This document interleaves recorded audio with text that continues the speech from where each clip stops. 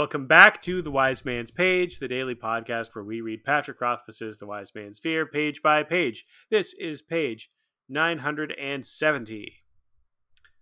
I was wondering if you would move over a little, I said gently. Yes, she shifted again, making more space beside her. Then she opened her eyes and they went wide at the sight of me standing shirtless above her. She glanced down and relaxed when she saw my pants. I laughed, but her wide-eyed look of shock pushed me back into caution. I set the basket in the place I thought to take myself. What thought was that, my lady? She colored a bit, embarrassed. I didn't think you were the sort to bring a girl her lunch while you were running Stark. She gave a little shrug, looked at the basket, at me. But I like you this way, my own bare-chested slave. She closed her eyes again. Feed me strawberries. I was happy to oblige, and so we passed the afternoon. Lunch was long gone, and the sun had dried us. For the first time since our fight in Severin, I felt things were right between us. The silences no longer lay around us like holes in the road. I knew it had just been a matter of waiting patiently until the tension passed. As the afternoon slowly slid by, I knew this was the right time to bring up the subject I had been biting my tongue over for so long. I could see the dull green of old bruises on her upper arms, the remnant of a raised welt on her back. There was a scar on her leg above her knee, new enough that the red of it showed through the white of her shift. All I needed to do was ask about them. If I phrased things carefully, she'd admit they were from her patron. From there, it would be a simple thing to draw her out, to convince her she deserved better, that whatever he was offering her was not worth this abuse. And for the first time in my life, I was in a position to offer her a way out. With Alvaron's line of credit and my work in the fishery, money would never be a problem for me. For the first time in my life, I was wealthy. I could give her a way to escape. What happened to your back? Denna asked softly, interrupting my train of thought. She was reclining on her stone. I was leaning against it, my feet in the water. What? I asked, unconsciously turning a foolish half-circle. You're scarred all along your back, she said gently. I felt one of her cool hands touch my sun-warmed skin, tracing a line. I could hardly tell they were scars at first. They're pretty. She traced another line down my back. It looks like some giant child mistook you for a piece of paper and practiced his letters on you with a silver pen. That's the page. I'm Jeremy. I'm Jordana. I'm Nick, and this makes me move over into Jeremy's camp because they are thinking the same thing, and they have been since the beginning of this chapter. He's just about to launch into a I am wealthy, I can save you, which would have been the biggest mistake. Absolute disaster. Yeah. Huge blunder. That actually is the one thing that everyone else does. And that would have been the biggest mistake. But she was also thinking it, and she was also working up the courage to ask him, hey, what's the deal with your scars? Very interesting. And also an evidence, I think, that what you were saying, Jeremy, is correct, is that they are both thinking at the same time, I am attracted to this person. I want to do makey-outies in the water. But they are both too shy because they are children. So, wait. Then does Denna think... Okay, wait. So, we assume that Denna's patron is treating her poorly because of stuff the Cathay said, and also because of Quoth's, kind of guessing, right? And she told him when she was high on Denner resin that he beats her up, and then kind of at the time he like made an excuse to beat her up. He said that they would have to, like, she couldn't escape unharmed or something, but right. She's told him as much. I wonder if it is, like, what if it's still a big deal, but not as big a deal as Quoth thinks it is? The same way that Denna might be thinking that Quoth's scars are a deal, when in fact they are not a deal. Well, we're about to get to it on the next page, and she's, like, taken aback. She's, like, she reacts in much the same way that he has reacted to her bruises by thinking, like, why would you let anyone do that to you? Oh, okay. All right. Well, I will hold my tongue then until further notice. But really, it's only Denna's blunder here. Sorry, it's only Denna asking about his scars that saves him. That saves him from making the worst mistake he could make. And like that, I think, is consistent to me with like his characterization in this scene as like, when it comes to Denna, still kind of oblivious. I think with any person who's being abused, like, this is the approach he's thinking of taking is not the right approach. Well, I mean, who's to say in real life abuse? For Denna, as we'll learn tomorrow, she wants something that makes it worthwhile. Like, she'll put up for it. And that's what the people who offer her an escape never understand. And when Kvothe figures that out on tomorrow's page, that is probably like the biggest prize, I guess, that he walks away with. He has a better understanding of Denna.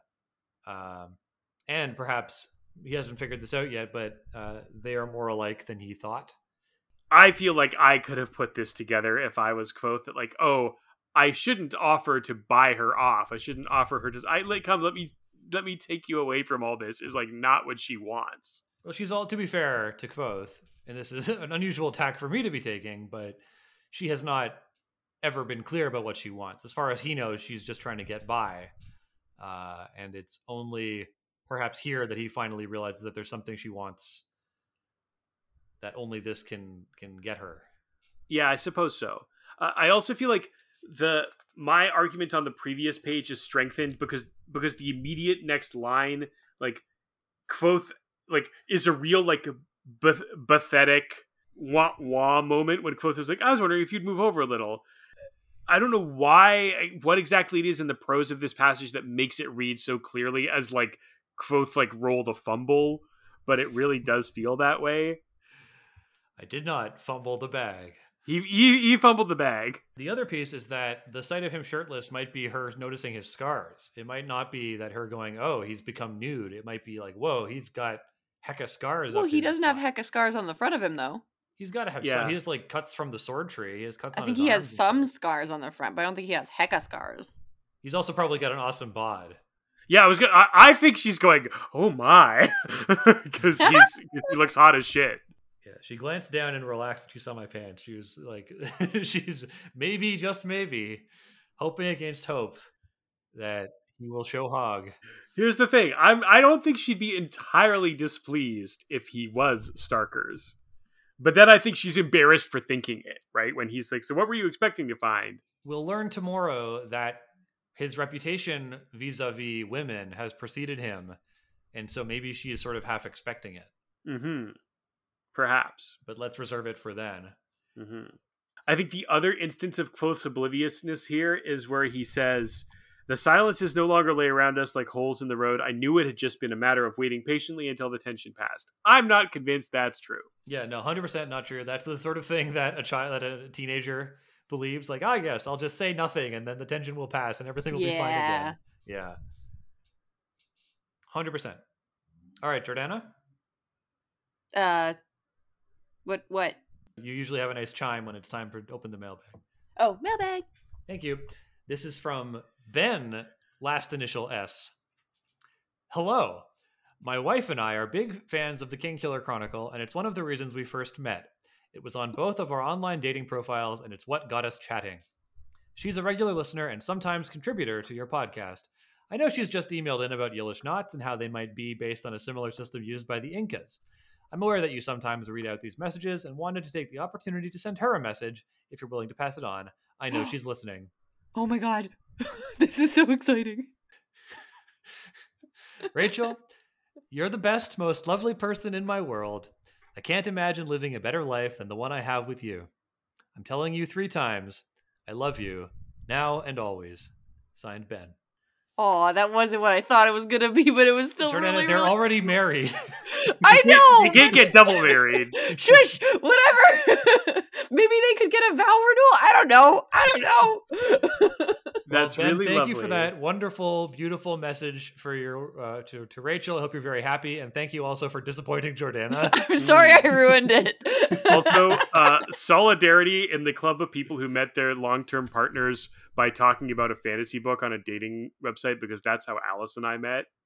Also, solidarity with wife guys. Loving my wife. Yeah, folks, we love to love our wives / partners. I was gonna say, I was like, solidarity with married like people, not necessarily married people in love, because like I want to be included, and I'm okay. not Well, they're separate buckets. So like, obviously, we're all very much in love with our significant others, but being a wife guy is a very specific energy. No way. You guys are not wife guys.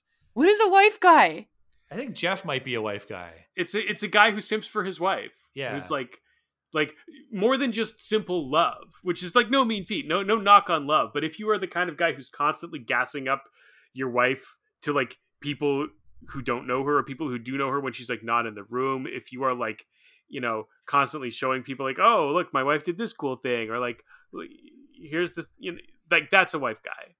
Okay. I'm only sometimes a wife guy then. Can I be a part-time wife guy? Yeah, totally. Okay. There's no And a wrong way to full-time be a wife friend. guy. All right. But you're point- right. I think Jeff might be more of a wife guy than I am a wife guy. In the best way possible. The point is that marriage is what brings us together today. Twoo wav. And true love will bring us together tomorrow on another page. The Holy. With